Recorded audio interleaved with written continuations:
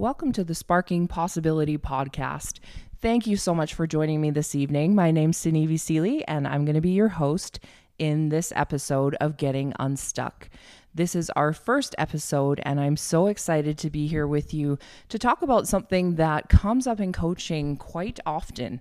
And typically when somebody decides they want to work with a coach, they're coming from a space of wanting to make a change. So typically there's a goal that they want to work on, or there's a challenge that they're facing, or they may find themselves stuck in a particular situation and they don't know what it is that's keeping them stuck. So I thought it would be appropriate to start with an episode talking all about what it means to be stuck and how you can go about getting yourself unstuck. Back when I was doing my coach training, I attended Royal Roads University, and part of the curriculum was this particular poem by Michael Bungay Stanier. So I'm going to read that to you, and as I read it, I want you to really listen and see if there's anything from this poem that resonates with you in terms of where you may find yourself stuck in your own life.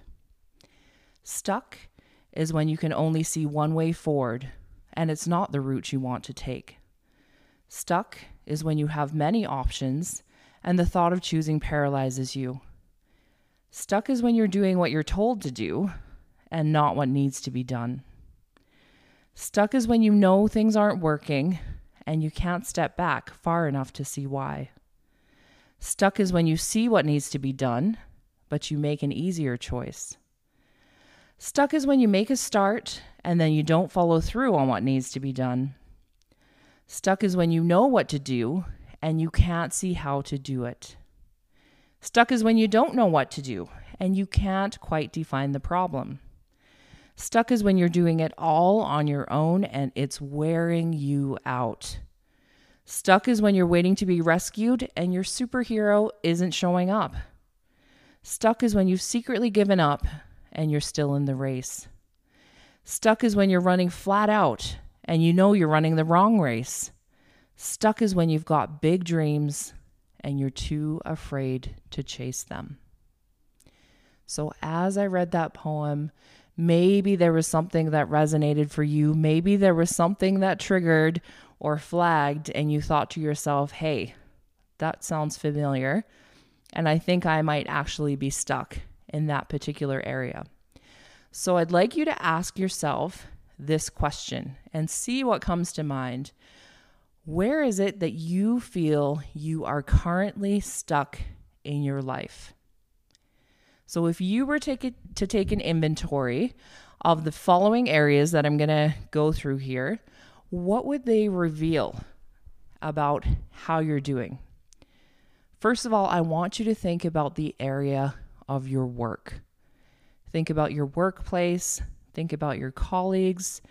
Think about your manager or your boss or whomever you might report to. Think about your direct reports. Think about the type of work you do, the salary that you make, maybe the benefits that you have. Perhaps you're an entrepreneur. Maybe you get to choose how you spend your time. Is your calendar jam-packed from morning until end of day? Do you have any white space in there? Are you arriving for work early? Are you leaving late? Are you taking breaks? Do you get up from your desk and walk around every once in a while? What's your relationship like with the people that you work with? So lots of questions there, but as you think about your own work, are you satisfied with where you're at? Are you happy? Is it fulfilling you? Is it energizing you? Is it engaging? And if it's not, that might be one area to explore in terms of somewhere where you may be stuck. The second area I want you to think about is your relationships. So who are those people that you surround yourself with? Who do you choose to spend your time with? And how do they either build you up and support the life that you have, or do they maybe bring you down or bring a level of toxicity to your life where perhaps you might be better off not associating with those folks? So be mindful of your relationships and what impact that may have on your energy, your health, and your vitality. Next area we're going to focus on is finances.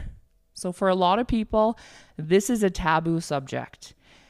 A lot of people might be in denial and not wanting to look at their monthly credit card statement or wanting to manage their money so that they know exactly how much money is coming in and how much money is going out each month. But finances is an important area to focus on because it can be a huge energy drain if it's not something that you have a handle on and it's not something that you feel you have control over. A lot of people hold shame around financial situations.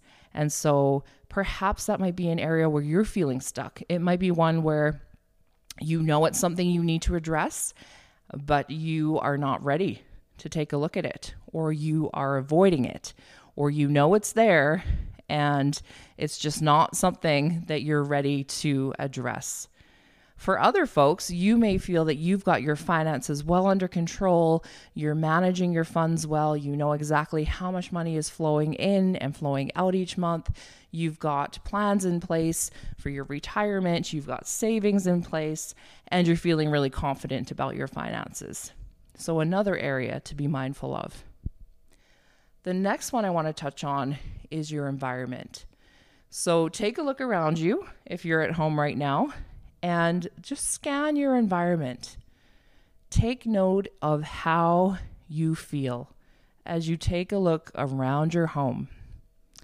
What are those things in your home that you absolutely love, that bring you joy, that energize you? That when you look at those particular objects or you look at that piece of furniture or you see that book, it just makes you happy and it makes you feel at home. Now consider what might be lurking beneath the surface. So if we were to open your closets and pull out your drawers and go through your closets, if Marie Kondo was going to come into your house today and start going through and digging around, what would she find? And so I think for many of us, we all have a junk drawer. We probably have closets that need organizing. We probably have accumulated many things that we don't need that are creating clutter in our homes and in our lives. So how might cleaning up your environment help you to build some energy toward working on those things that are most important to you? Next, I'm going to have you think about your health. So in terms of your health, where are you currently at? In terms of your physical health, in terms of your emotional health, in terms of your mental health, how are you doing? If we were to take a temperature check and be truly honest, how is your health impacting your life at this point in time? And what changes, if any, would you like to make? What are those things that you have some control over in your health? And what are some things maybe that you might not have control over, but that you need to address or that you're choosing to take some action toward? Finally, I want you to think about the area of spirituality. Think about what is it that feeds and nourishes your soul. For some people, this might be meditation. For others, it could be reading a good book. For some, it may be going to a church service. For others, it might be listening to a song or a podcast. What is it that spiritually feeds you and lifts you up and lights up your soul? Important to have those things in your life. So we've looked at work, relationships, finances, environment, health, and spirituality. And if you were to take an honest temperature check of all those areas, where do you think you are at? And as Dr. Phil says, how's that working for you? So for many of you, there will be some areas where you can just tick those boxes and you can say, yes, I'm doing fantastic in my relationships. I'm doing amazingly well with my finances, but in my home environment, I know there's a lot of clutter and there's things that I need to clear out. So how might addressing some of those things begin to help you become unstuck? I'm going to leave you with a few questions to consider. First of all, what would it mean if you were able to free yourself? If you were able to make that change, how would your life be different? So again, I'm going to come back to coaching, and throughout this podcast, you're going to learn a lot more about coaching and how it can really support you as a leader to reach your goals. So in terms of becoming unstuck, when you work with a coach will help you identify potential areas where you're stuck and then work alongside you as a thinking partner to help you do some brainstorming and some planning and some strategizing for how can I begin to start to address some of these areas to free up my time, my energy, some much needed white space to be able to address these things and become unstuck. So if that's something you're interested in, Sinevi Seely is my name, and I am a certified executive coach. I'm also a consultant, I'm a mom, and I love working alongside people to help them reach their full potential. So please look me up on social media, and I would be happy to reach out with you and connect with you around coaching. Thanks so much for joining me this week, and please join me each week as we focus on a different topic related to sparking possibility.